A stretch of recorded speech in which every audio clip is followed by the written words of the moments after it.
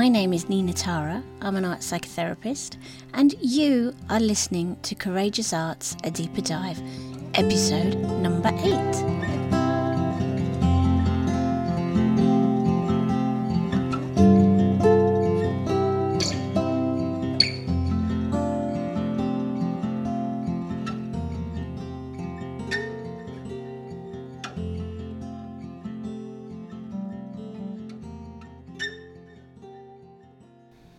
Oh goodness, I have got such an episode for you today.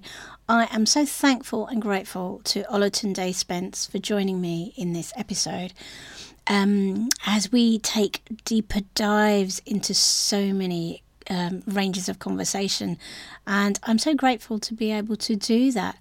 And also something that Olatunde says about mental health being actually, could we reframe it as mental wealth? I thought that was beautiful. You'll hear it in the podcast. Also wanted to say I had a little bit of a cough at this time.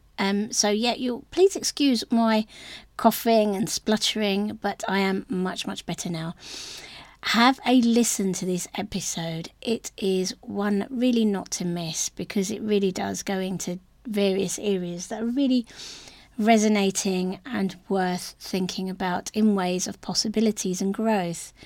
Again, if you like what you are listening to, please leave a review, rate it, and share. Feel free to share, because I say this each week, but every rating, review and share helps me reach more people to be able to normalise these conversations about reaching out for mental health support and actually just normalising the conversations around mental health. So I will leave you to listen to this episode and let me know what you think in the comments below and also in the reviews. All right, guys, have a listen.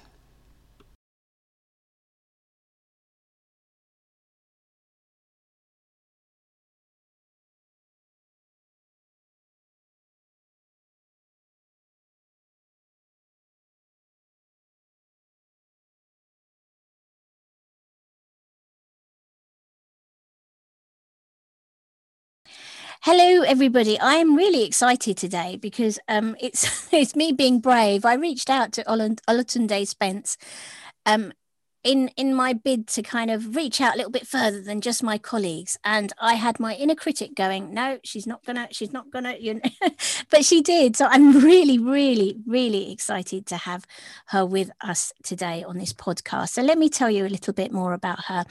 She is a trauma-informed art psychotherapist and EMDR therapist. She works with children and young adults.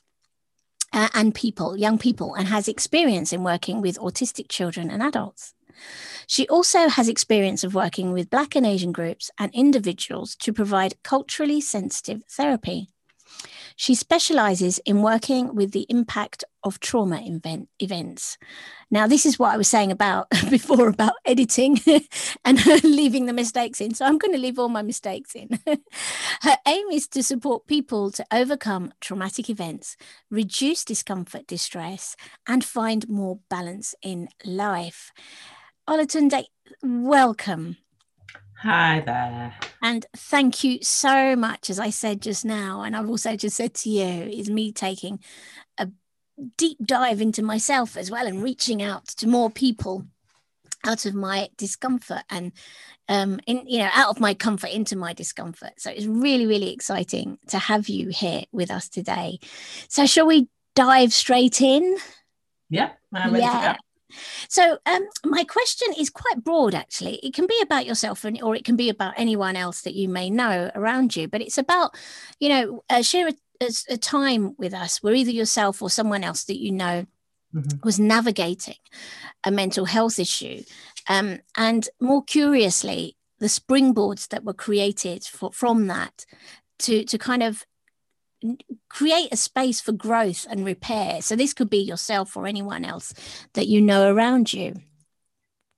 Yeah, I think it's probably, I'd be happy to talk about myself, because if I want to talk about somebody else, I think I'd want their consent first of all. Brilliant. Thank you. Yeah. I'm not saying that I would be sharing personal information, but I think Yeah. to me it's really important. It's a kind of fundamental principle of nothing without us, nothing about us without us. Yes, So absolutely. I'll talk about me because I can give my consent.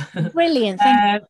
I suppose in terms of navigating a mental health issue, I mean, my question is like, what's a mental health issue, first of all? Because, I think I heard somebody once say, the words mental and health should not be in the same sentence. And I thought, that's a really curious thing to say.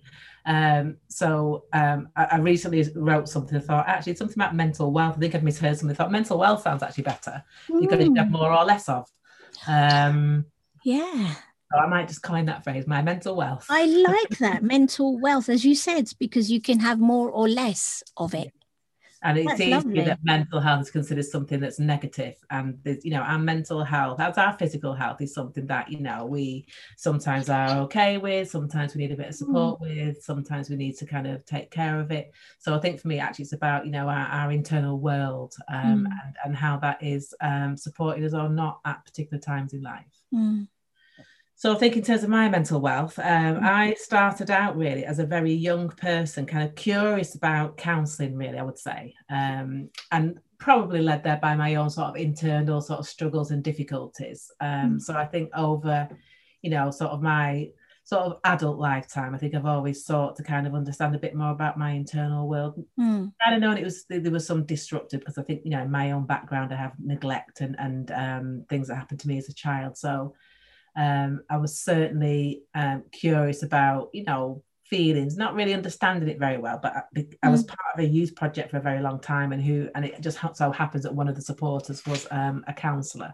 So that kind of piqued my interest. I would also say that in terms of, over, my sort of lifetime, having periods of, feeling very low or confused or not kind of knowing which direction I'm going in, as well as specific periods of where I've been kind of debilitated by those experiences.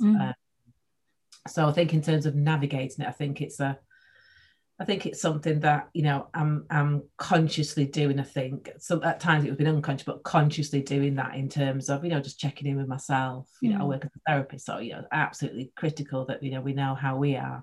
Yeah. So I don't know if that quite answers your questions, but I think for me, there's a general principle of navigating all sorts of issues. And I suppose it depends in terms of what you've got access to, how you navigate that well or not so well, or with support or without support. And actually, that brings up a really, really interesting thing, as you just said, what you have access to.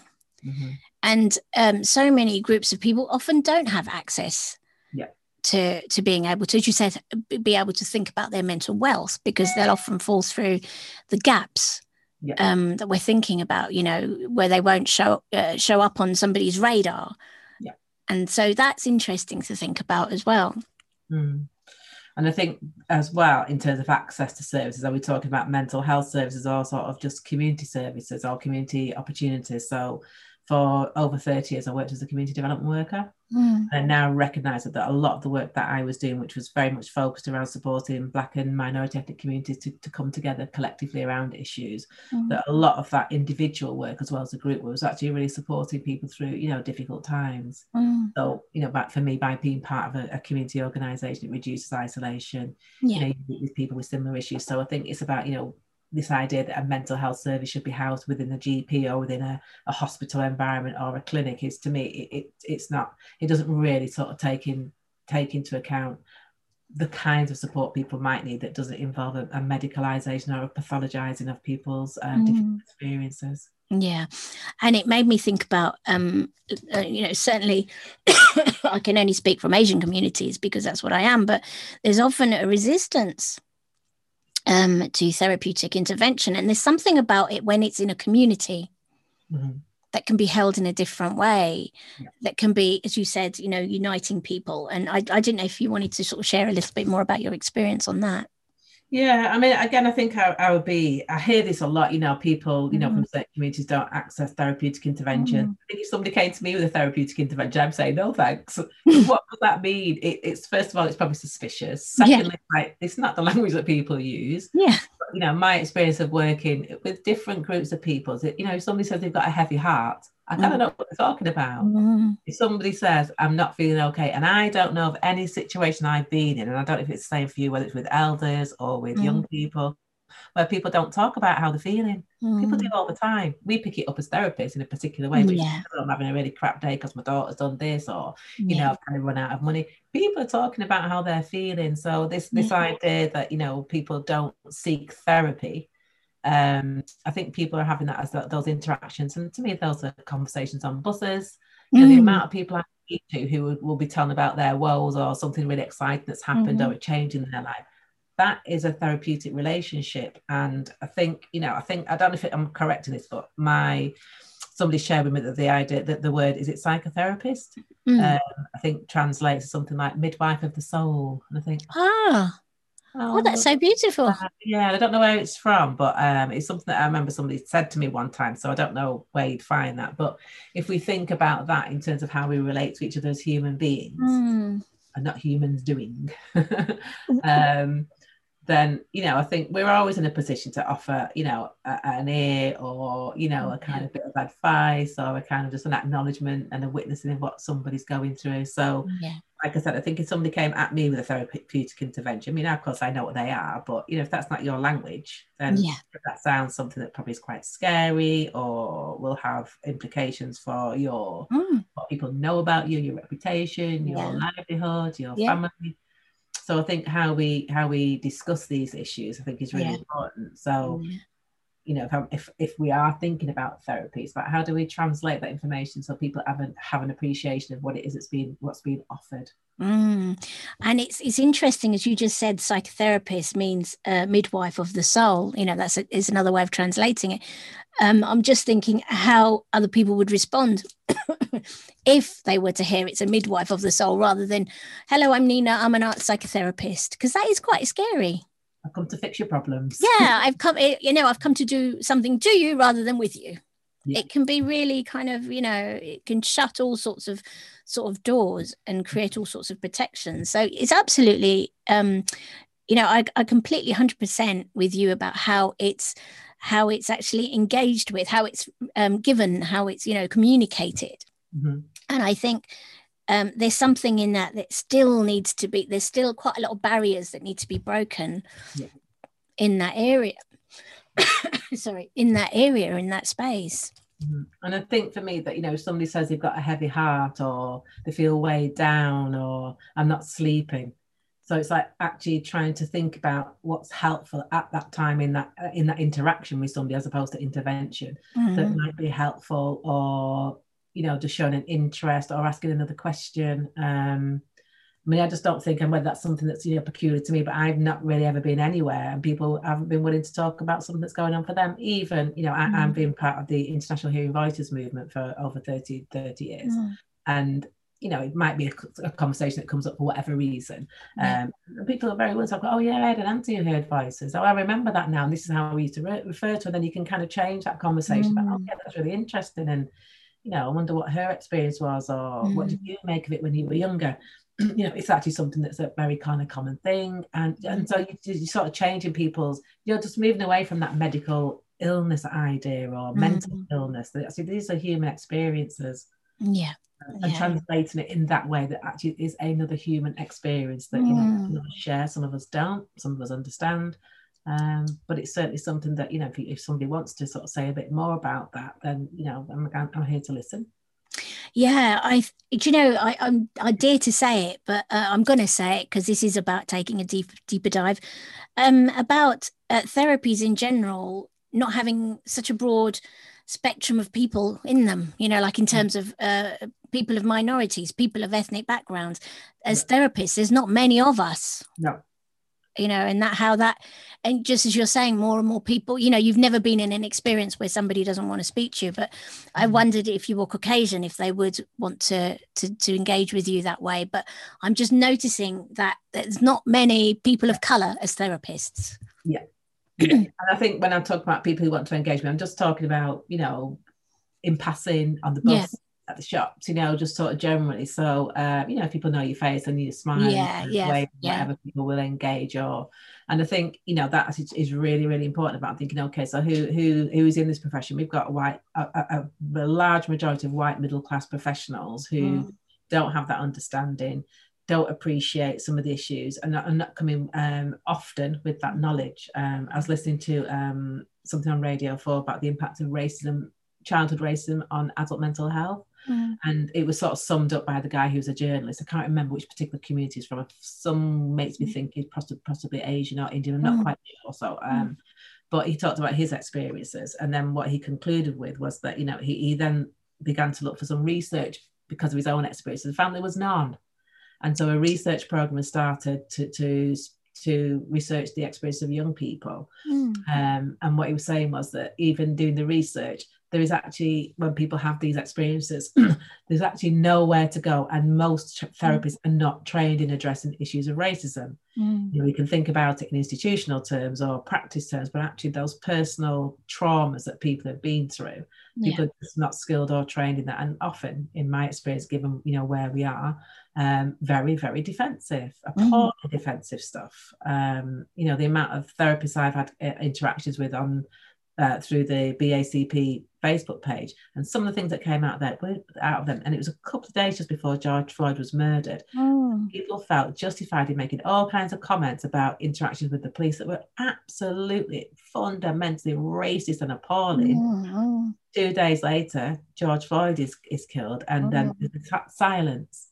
So, you know, those counsellors, those therapists who are qualified and accredited for the most part, and certainly part of not a bigger organisation, you know, openly have those views. So where are people supposed to go if that's the side that you're walking into? Yeah, and it's really interesting what you said about openly in that openly racist in that way, and also what you were saying about becoming defensive. And I was thinking about the other kind of emotions that go alongside it. There's this kind of shame that's happening.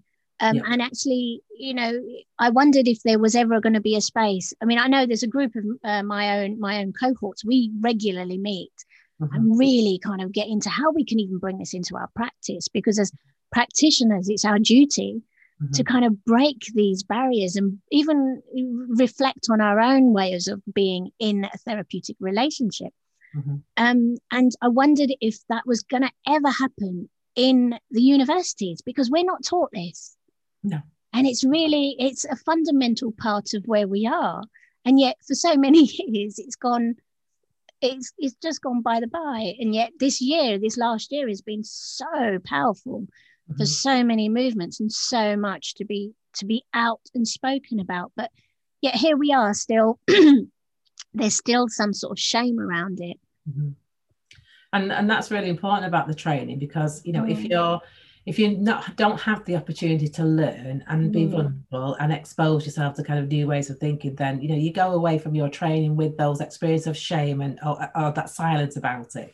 And I used to deliver on a art therapy course, a workshop around racial identity, and it was really, I mean, it was really good that I could do that, and it became part of a bigger package that was delivered. But I mean, when I did my training there, we had one session on race and culture, and it was awful. There was no opportunity for learning. There was lots of shame felt. I felt traumatized by it because it was just so, you know, so direct. It was really looking at sort of slavery and how that has kind of, you know, had an impact on Black communities, but it was just so done in such a way that it was just almost impossible for people not to come away there from that feeling either angry or shame. So it's like then the discussion is stifled. And as a Black trainee, I was only wanting to talk about a Black perspective.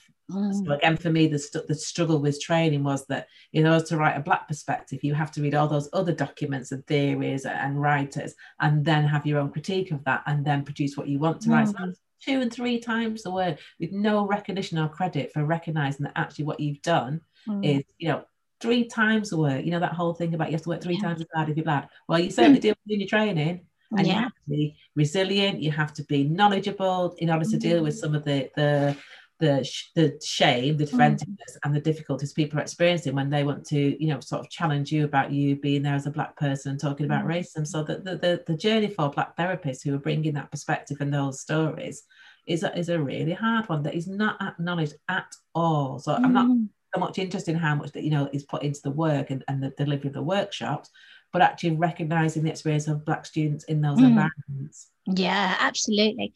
And it's really interesting. So I was thinking, do you think this kind of shaped your your direction and brought you into the field that you're in now? Do you feel like that might have sort of guided you a little bit? Which particular bit? Sorry. Actually, as we said, there's not enough education around this. There's not enough spaces to speak about this. And there's a person of color as a therapist, as a Black therapist, as an Asian therapist. Do you think that's what may have guided you to kind of come to this place as an art therapist? Because there's not enough people of color in this. No, I was born into an environment where my dad was a Labour supporter and would often speak about trade union issues. So I was kind of born into an environment where there was a kind of some political understanding about our position, not in depth, as children, but, from at 18, I was an anti-racist activist, very out there doing things as a young person, sitting on committees, in organisations. It was the first time in the 80s where the CVSs, the Council for Voluntary Services, were asked to adopt a policy of anti-racist statement. And there was a real problem where I was doing that in Stockport, where they refused to do it. Oh, wow. I got very got very involved and educated by sort of going to the workshops that were being put on to kind of address these issues. So that from that point, and what actually happened was, I suppose that tipping point for me was I was sat as a young person, as an executive committee member, and I'd raised the issue that if this person is against, taking on these statements, are quite naive and still am in some ways. If he's against this whole policy, then surely he can't continue to be the CEO. I've just sort of said it, and I think everybody looked quite shocked. I thought, well, that sounds logical to me. Person. And within a week, that person resigned, and I thought, well, that's interesting. Like, what happened there? So at that point, I thought, it's all well, not that it's okay to speak out, but actually, when you do speak out and challenge things happen. Not I say change so much, but things happen. So I think for me, that was the kind of bug of like, this is really important to me, thinking about how policies and organizations are addressing these issues. So I would say that journey for me was from a long time before I even worked as a therapist. So I've always been informed by Black politics, really, always, from being quite a young person. Yeah. And so what brought you into the therapy world then? What brought you to specifically think about art therapy? I did do some counselling training, and at the end of this level 3, I think that I did, somebody came in to talk about the different professions that people go into, and I kind of had an idea about art therapy, not quite sure where from, but I knew of it, and I was very kind of put off, thinking, well, that will cost a lot of money, and that's only a certain amount of people. And I think just before that, I'd had an experience actually where I'd gone on a 10-week course when it was a kind of community workshop on art therapy, and I really found it very useful. I didn't really know what I was doing, but I thought, I really enjoyed that. So what had happened was I'd worked as a community worker for many years and burnt out several times, because all my work was about challenging the council and supporting Black and minority ethnic groups to develop and grow, really. And I was having a conversation. So community development at that time was really under attack, and I was tired of it, really. And I remember having a conversation with a long-standing colleague who'd been in community development for many years, and she said she's going to retrain to be a midwife. And I thought, okay. And then I think about 3 seconds later, I thought, you know what, I think I'm going to retrain and be a therapist. And it was literally that. I thought, right, that is what I really want to do. That's what I want to be. That's what I want to do. So that's really what kind of took me there. Of course, I think for all of us as therapists, there's our own internal stuff that's happened to us, and working issues through, and opportunities for therapy while you're in training and exploring stuff. So, I think it was a kind of probably something I'd been brewing for a while, and something sort of in the back of my mind. But it's like, well, if you're going to retrain, so am I. Yeah, and it's funny when you said about retraining as a midwife and then becoming a therapist, and then you were saying about psychotherapy being midwife of the soul. Yeah, I've not made that connection there. I at the time I had very young children when I decided to retrain as well. So it was at the time when there was lots of redundancies in local authorities, so I took redundancy and decided to retrain.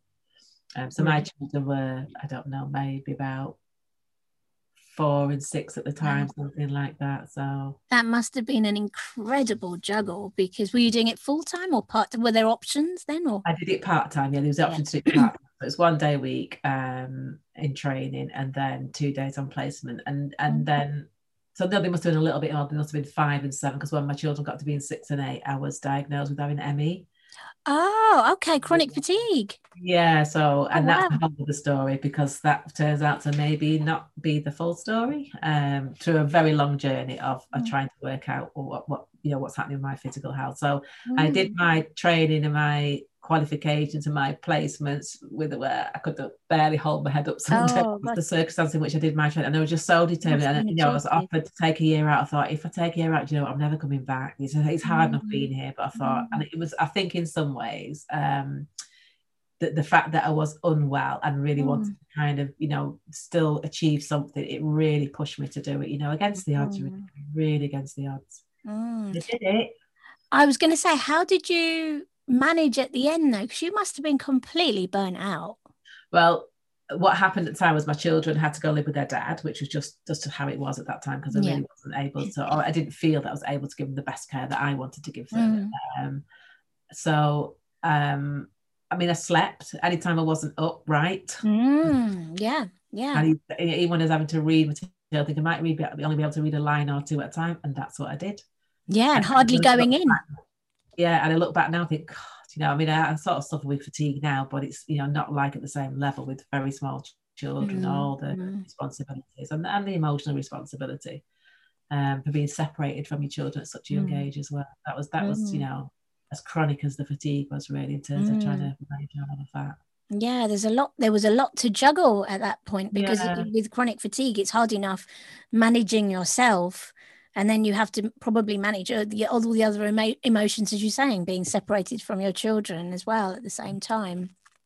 yeah. So that's Plus with them incredible. training, yeah, getting trains, to get to my classes, and I don't yeah. know how you did it. I'm nodding and people can't see me nodding, but I'm nodding because I can recall for myself that experience. So when you're saying that you were studying part-time and doing placement at whilst going through this process, it astonishes me that you pushed right through it and that I mean, obviously we survive, but Yeah. it's the level and the degree to which we can think about surviving.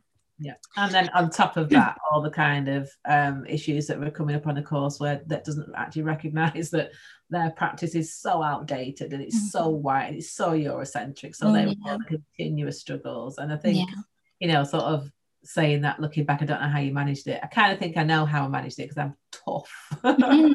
Yeah, absolutely. I have learned that about myself, that I can, and I don't want to ever be pushed to that again, but I can really rise to the challenge when the odds are against me. I think that's a kind of growing up thing in terms of, we're always battling with race, and we're always battling with, people seeing us less than. So it's a kind of, a legacy that we have, I think, of sort of pushing through and not always succeeding, but certainly having that capacity sometimes. Yeah.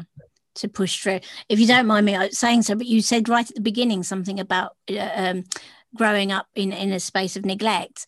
And I was thinking about the resilience of that. And that's something that's kind of stayed with you to the point that you can be as resilient as that and push right through. And I think, to me, it's really important that you mention that. I think, we often work with people who have neglect in their background or complex PTSD. And what I always want to, sort of share with people is that, as much as it's a really negative impact on your life and yourself, the things it has taught you, the things that it's actually taught you, and the assets you have as a result of adverse experiences, I also want to harness those, and think about, what have you succeeded at, what have you kind of been able to come through at times in your life. Absolutely. Is really important. And I think something about diagnosis, I'm finding that when it's a label like that, it doesn't make that the person. It's not the sum of an individual. It's even with those diagnoses or the labels or whatever, what it is as you said, how they've navigated, how they've managed to carry on going. Because when we were at uni, the load of the cohort were diagnosed as being, dyslexic. And at the time, I kind of knew a little bit that I was because of the things that they were saying. So I didn't actually bother going for a diagnosis in the end because I kind of thought, I know I am. But I was thinking about the ways that the brain works to be able to navigate that. And exactly as you're saying about despite the adversities, what are your strengths? Yeah, absolutely. And that's so powerful, and especially as practitioners as well. Yeah. And as individuals, as you're saying right at the beginning, it's your story that you're happy to be able to tell your story because you've got consent over that. But in that story, there's so many facets of strength and falling down and standing up again. And I'm still reeling from the fact that you said you had chronic fatigue. so that's amazing. So I suppose in terms of thinking about how you navigated the, sort of mental health issues, one of the things that was a turning point for me in terms of really having a better understanding about me and what had happened to me and what's impacted me was I, unfortunately, was attacked in work. I was physically attacked in work. And that led me to be off work for a whole year, and then sort of psychological intervention, which was really helpful to me. And that was the first experience I had of being me, being that vulnerable, saying what was frightening me and why I was so terrified, because I just had this terror all the time. So that was my first experience really of working with somebody who was just, willing to be there and hear my story. So it was my first experience of recognizing that the experience that I had as a child had left me a very fearful adult. And in that fearfulness, I think that, that we talk about resilience, that sometimes when you're fearful, people can retreat or they can kind of step forward, in terms of that trauma response. It's like, actually, I'm just going to style this out. So I think I really began to appreciate that some of my resilience was also, a trauma response. So yeah, absolutely. Really sort of, I've got this, I can do this, I'll be all right doing it by myself, not just other people. So I think, trying to take that whole holistic approach really to my experience of actually having been beaten up in a work context, that as the first time I was really stopped in my tracks and really had the opportunity to nurse against that, I guess, my trauma, my distress, and it was okay because I had something that had happened to me. It was okay to say I'm really frightened because actually I was beaten up. And as a result of that, the support that I got, I actually went on to do some martial arts sort of self-defense training to begin with. It then led into do some martial arts classes, and that was the thing that really held me together. Because thinking, well, if it ever was to happen again, at least I've got this. So that was a real physical response to having your body invaded by somebody who wanted to hurt you. So that was really important to me. So not so much a mental health service, but alongside the other support, I really got my sort of internal strength and courage. I think my courage. And something about, as you said, doing that physical thing, also about, we don't really often think about the trauma being stored in the body as an energy and as a response, whereas in that situation, wanting to hit back or punch back and not being able to, but with the karate and everything, being able to do that and the body being able to process this. Yeah, absolutely. Really powerful. It's really, really powerful. I've been doing a lot of bilateral stuff as well. And that's really what was making me think, as you said, doing that. And also so empowering, having the body complete that action that you couldn't complete in the time of the trauma. Yeah, and just seeing you do that and talk about bilateral, again, it's a kind of terminology, but drumming is bilateral. Yeah, I do a lot of that in my practice, but with an EMDR sort of process. But to say to somebody, when we're thinking about culturally sensitive and culturally appropriate, actually, if you can talk while you're drumming, that can actually just do all sorts of things in terms of being able to process stuff or settle somebody or bring in their rhythm. So I think for me, it's that having that breadth of experience of life, as well as sort of modalities, or thinking about the way trauma works, or how our body and our mind process things, sometimes together, sometimes separately.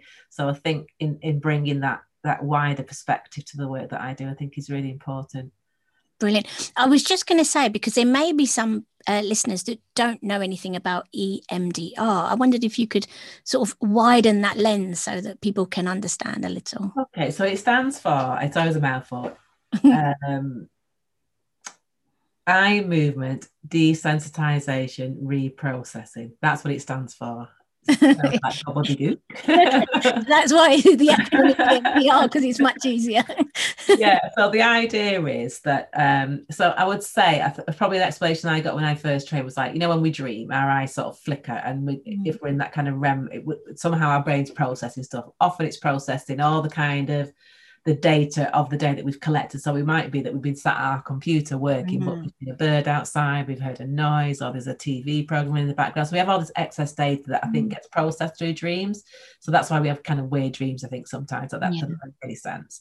So EMDR is said to be like that dream process in that it stimulates your adaptive information networks. So that's your brain sorting stuff out. So what they think they understand about EMDR is that if you can engage somebody in something and do a left-right bilateral thing, whether that's tapping, whether that's following some lights or following your fingers, it allows those networks to be accessed. So if we're talking about trauma, the way the process works is that you have a memory, a traumatic memory, and it's a very limited, so there's no exploring it like you might encounter in our art therapy. It's a traumatic memory. You freeze it at that point. With that, there'll be lots of things that are coming up, because the way that you ask somebody questions will start to trigger some memories. So it might be, well, what could you see? What can you smell? What could you hear? What was the sensation, the physical sensation that went with that moment? And how did you feel in terms of your emotions? And how distressing was it? So once you've got that picture, that's a still picture, it's very important, it's a very still picture with all that information. You don't just ask somebody to follow the lights. Of course, there's a lot of training that goes into this, but you follow the lights. And the idea is that it sort of triggers that data, if you like, that's stored with that traumatic memory that is now. So, ordinary memories are, you can remember when something happened, and you can relate to when it was, who was there at the time. There's a narrative. With traumatic memories, they're often stored with like lots of bits of information, sort of fragmented memories. So the EMDR process allows the brain to begin to process it. So as you're processing, all I would be asking is, and what you're noticing now? Oh, I feel really sad. Oh, so you're processing the emotion. What you're noticing now? Oh, I've just had this really weird thing where I could hear my mum shout. Okay, and you don't ask about it. You just keep. So you're kind of shedding this data. It's like defragging a computer. Getting rid of stuff, because the thing that happened then, which was in the past, is still live and current for you now. Yeah. So what you're trying to do is move the traumatic memory into a memory that you can say, oh, that was 3 years ago. Not now. So the idea of the EMDR is that reprocessing of the experience, which is that was in the past, although it's not affecting you currently. So that the idea behind EMDR is that to kind of reprocess those traumatic memories, feelings, thoughts, and beliefs that you have about yourself when that happened. Yeah, absolutely. Yeah. It's brilliant, isn't it? And I was thinking about how something that's happened 3 or 4 years or even 10 years ago can have your nervous system believing you're in that exact same space if something triggers you like that. And it doesn't even have to be connected. It can be a smell or a sound or anything, can't it? Yeah. And for a lot of people, it's very distressing and not knowing why they're suddenly feeling panicky or sweaty when, I always use an analogy that I was bit by a dog when I was 5, but every time I see a dog now, I'm 55, I still have the same reaction. Because that's an unprocessed, that happened when you were 5, it's not happening now. And it's about how does your brain separate out what happened then to, that trigger. So I think, we probably could all relate to being triggered by something. It's a word I use a lot, where suddenly you find yourself feeling things that seem out of place or too big for the situation. So, it could be an argument with your partner where you suddenly feel very frightened, but they're not a frightening person. So what does that relate to? Well, that probably, and no doubt, will go back to your childhood, because most traumatic experiences and core beliefs we have about ourselves are laid down, very early on. So if they're traumatic, they're still live, really. Yeah, absolutely. And I often sort of think about it and talk about it as a template. Okay. That we've learnt, a blueprint, if you like, that we've learnt of how to work and how to process things. But actually that doesn't have to exist for us now. Yeah. And it's that curiosity that you're kind of creating in that EMDR about the drumming. It's being curious, I guess, isn't it? Curious about, that's a sound. And now I can hear my mum, as you said, my mum shouting, and being curious rather than re-traumatized. Well, in the process, not being curious, just saying, just go with that. And it's quite a funny thing because I work as an art therapist where you're really curious and you're exploring. So I often have to say to people, well, before we get started, I won't be asking you many questions. And the most you'll probably hear me say is just go with that. It's not ignoring what you want to say, but it's actually a process that's me getting out of the way for you and your brain to do that natural healing. All we're doing is accelerating it. That's all we're doing. So really put it back with the person who's willing to, I suppose, describe it as have one foot in the present with you, one foot in the trauma, and that's what makes it safe. So you're not re-traumatized by that process, but you're able to hold that dual attention. Yeah. Do you ever find yourself struggling with do the art therapy and the EMDR, or have you completely managed to separate the? No. Or do they have overlaps? Sometimes they have overlaps. I can go certainly from it might take a little bit of adjustment time because that's my transition time as well, but I give space for that. But I think I don't struggle with it. I think I'm very clear about what I'm doing, quite methodical about what I do. So it's like, well, I'm doing EMDR now and that requires that. But sometimes they do cross over. So it might be if somebody's particularly distressed by something that comes up in the art therapy, we could perhaps do some grounding, which would be kind of from EMDR practice really, or any kind of trauma work, do some grounding. Sometimes use a thing called flash technique, which is like a mini EMDR technique, and that can be done in 5 minutes. It can bring somebody's distress from 10 right down to a 2 sometimes, and even sometimes down to a 0. So they kind of, I guess, they're kind of integrated that kind of integrative kind of practice really, I suppose. You're drawing lots of things.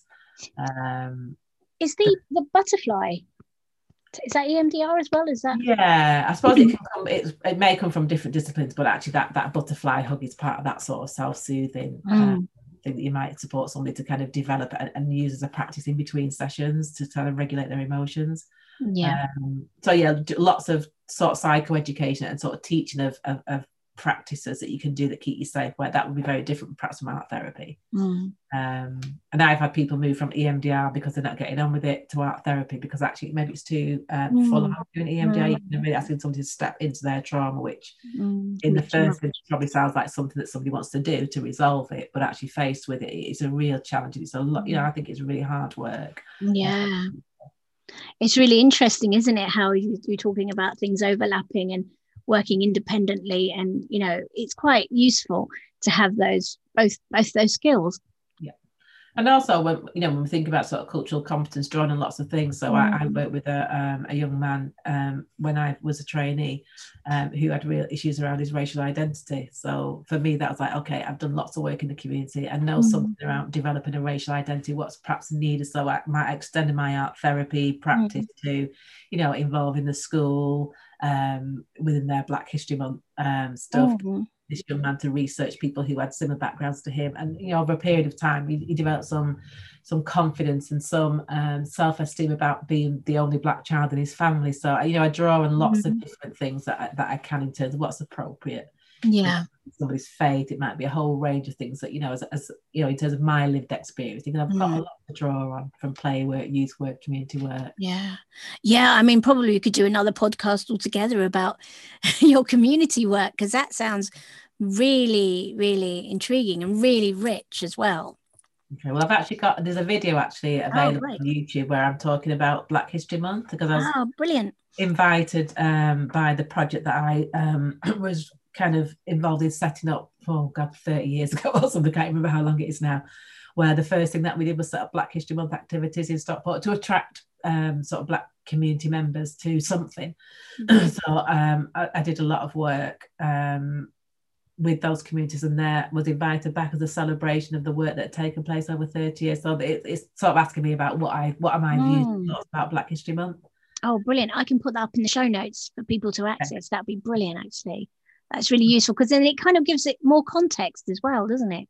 Yeah, we're talking about him. Yeah, and I think it gives a little bit of my personal history there as well, growing up as a Black kid in a white area and stuff like that. So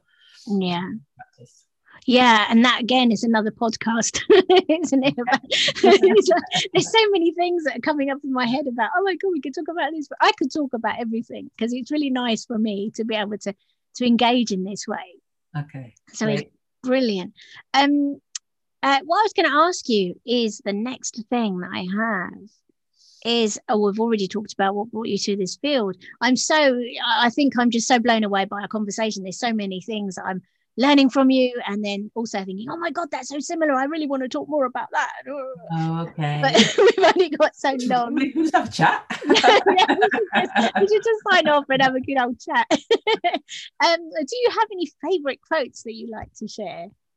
Probably a few. I think it would have been nice to look some up, but I think there's one which is on my website, which is if art isn't. Hang on, let me just think about this. Oh, actually, I'll put all your links up on the okay, let me just find my. I've got a few. I have a few that I've sort of put out every now and then. So my latest one, I think, is a Leonard Cohen one, which is something about all being broken, but that's where the light comes in. Yes, that's where the cracks are where the lights get in, or something. Yeah, something like that. And I think my other one is, I'm just trying to think where it is now. It is, I think it's Alice Walker. I have so many that I have in the back of my head that I use throw in every now and then. Let's have a quick look. There's something nice about quotes, because I've often say on the podcast is they feel like little shelves to kind of rest on sometimes. Yeah, and I think it's also if people sort of have an understanding of who those people are. Maya Angelou. Oh, Maya Angelou. One of mine. So there is no greater agony than bearing an untold story inside you. So that's one that I really like. And I'm just trying to think of the other one about it's on my. Oh God, I've lost it now. I'm not quite sure where I put it. No, that's fine. So there is no greater agony than the story inside you.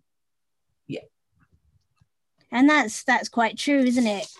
And no, actually, there is no greater agony than bearing an untold story. Than bearing an untold story. And that's true. There's another one that talks about, being heard, and that's where the healing is, just being heard. Yeah. And it takes me back to what you were saying at the beginning in your community work, and just being able to talk to people and listening and having them say, oh yeah, that happened to my auntie or whatever, and that hearing, being listened to, is so incredibly powerful. My brain's now working to try and find the quote that I really want about art. Oh, so okay. I'm going to search it up now. My brain will not leave it alone. So it is Alice Walker. So the quote is, which I just love: if art doesn't make us better, then what on earth is it for? Oh, I really like that one. If art doesn't make us better, then what on earth is it for? And that's Alice Walker. Oh, and it's interesting as we're looking at where we are in this position of lockdown, and so many people really gravitating towards nature and towards art and towards that sort of space for grounding. Yeah. It's really interesting, isn't it? Even in that quote, that what on earth is it for? Because at the beginning of lockdown, back in the first lockdown, so now we're in the third one, but I was trying to get art materials for some clients that I was going to send, but all the art materials were gone.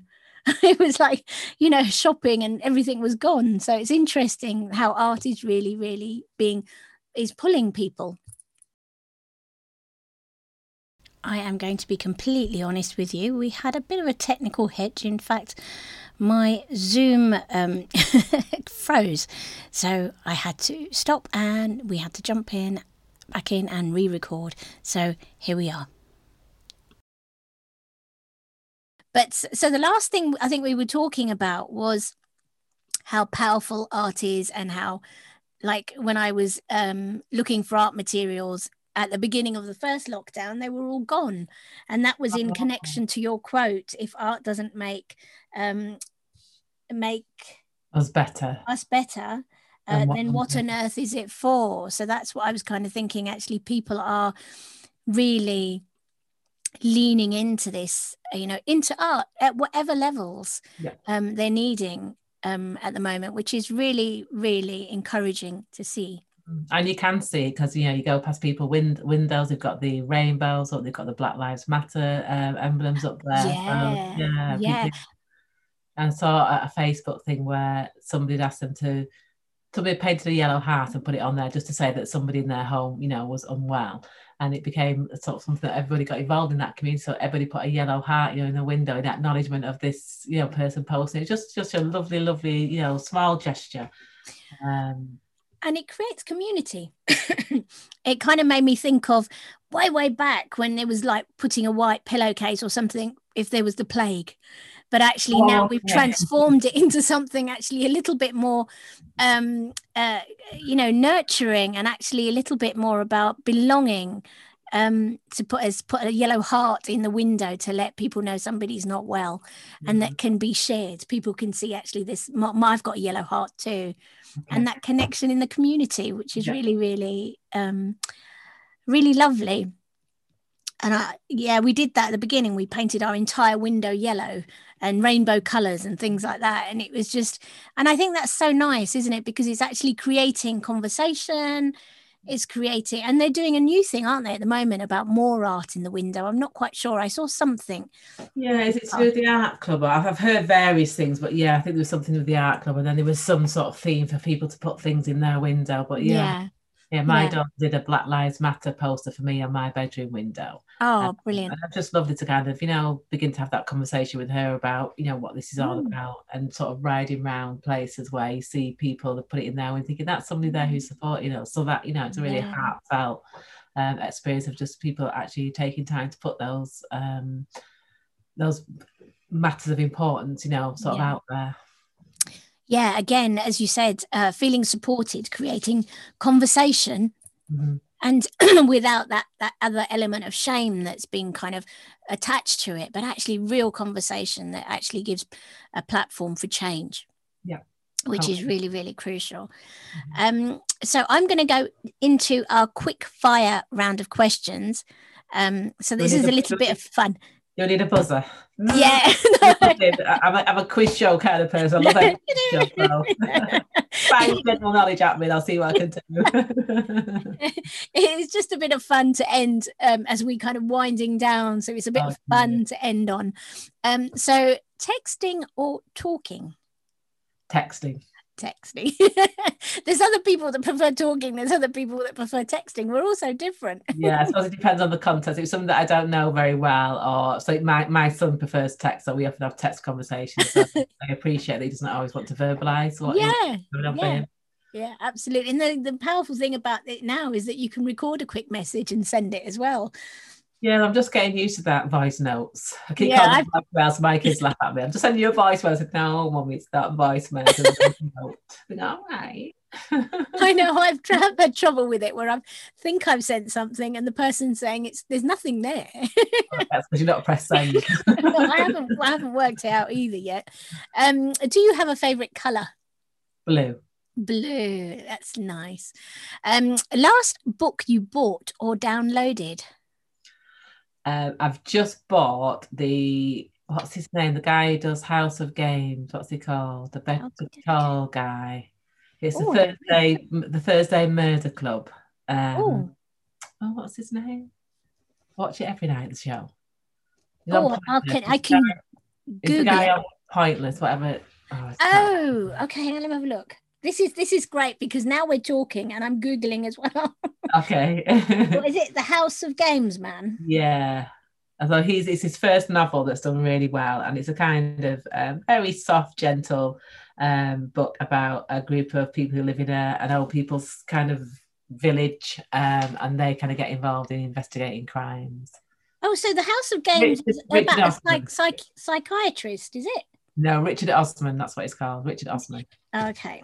Yeah, and before that I was reading Lem Sissay's book. I love that book.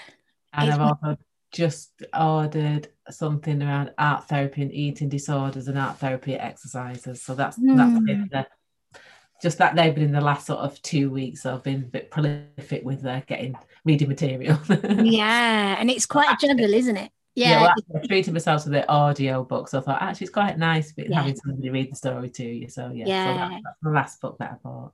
I find I take the information in more when I'm listening to it. I find it's quite interesting that I'm taking it in more. Yeah, it's different, I suppose. I thought, well, I wonder what I'd be thinking if I was reading this. I wonder what that character would sound like if I was reading this, or because it's like a narrated story. So I wonder what their voice would be. So yeah, it's different. I listen to quite a lot of radio drama, so I'm kind of used to it, but it's just thought, normally I might read a book, a novel. Yeah.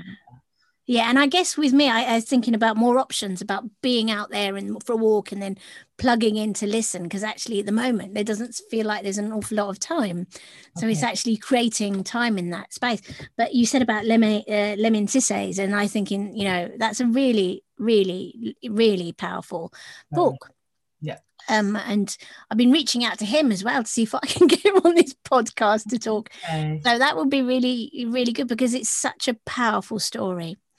Again, of resilience and where he is now with his writing. It's incredibly powerful. But I'll put them all up in the show notes. Would you rather be able to speak every language in the world or talk to animals?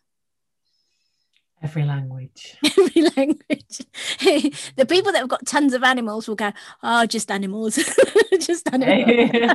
I think I'm always really fascinated by people who speak more than one language, thinking, well, how do you think in which language do you think in? And we have a family where we've got French speakers, Spanish speakers, and my brother's really good at languages, and I struggle with all of them. Yeah, I feel like I could keep up with our family members. My daughter speaks Spanish, she's got a Spanish friend. So yeah, so it's kind of like, I think I'd go for every language. So you can talk to animals in different ways. You can, stroke them and it's silence, isn't it?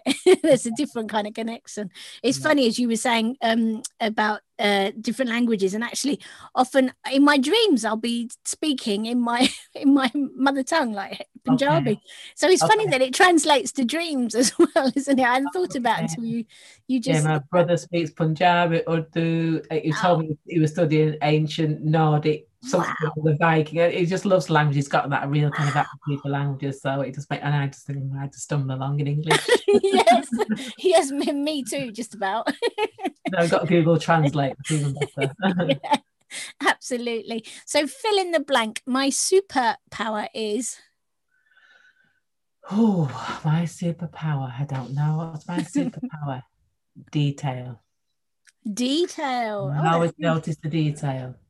And detail is where a lot of the things are, aren't they? In the tiny little details. Absolutely. I like that one. It will drive my partner mad, because if something's out of place, what I notice is what's out of place, not all the other things that are not out of place. So I said, well, that's logical to me, because I'm only going to see the things that are out. That's true. That's very true. I'm going to notice the other stuff is kind of like, it's not standing out. So it's detail is as it kind of, it has its pros and cons, I guess. So sometimes I can get stuck in the detail and not see the bigger picture. So aspect, so as a double thing to it is a paradox, isn't it? Favorite season? Autumn, I think. The richness of the colours, Sorry, I just got my daughter shoving me a note. How long? I think I changed my mind about going out. I've got no.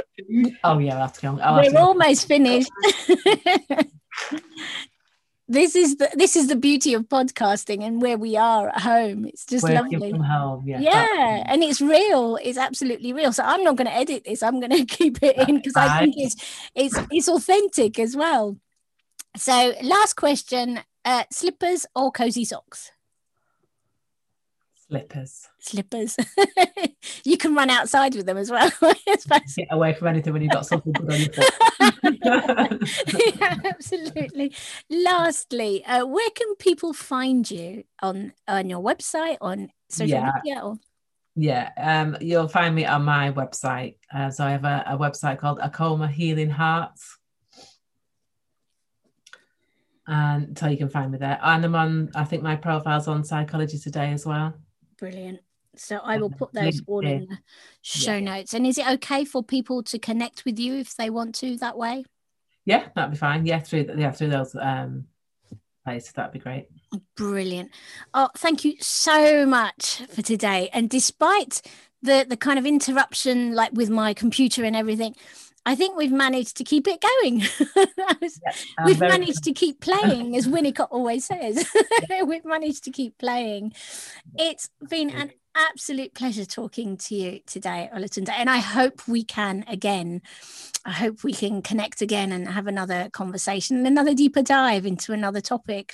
Yeah, that'd be great. I'd be up for doing that, definitely. Yeah, it's been so much fun. So thank you so much. Ladies and gentlemen, you have been listening to me talking to Olatunde Spence, and it has been a delight. So thank you so much.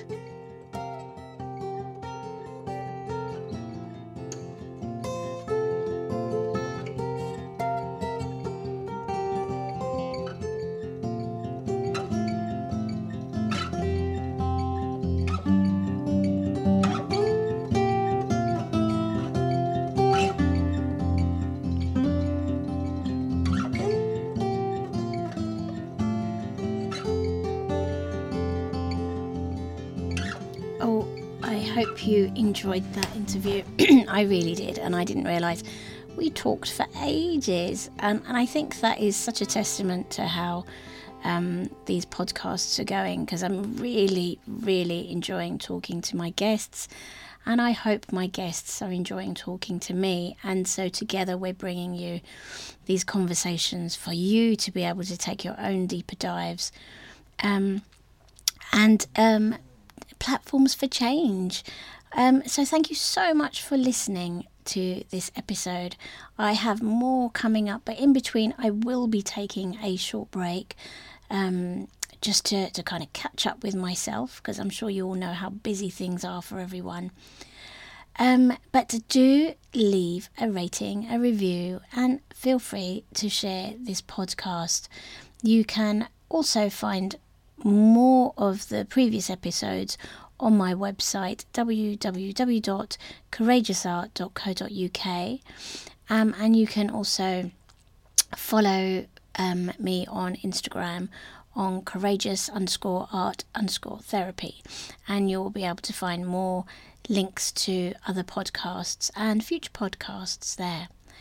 All right, guys. Well, listen, I hope, as I said, you enjoyed that, and please keep your notifications on so you can know when new podcasts are going to be up. Okay, well, listen, take care. I hope you've all been enjoying the snow, because that's the time when this has been released, and enjoying playing. I will see you again soon. All right, take care now. Bye.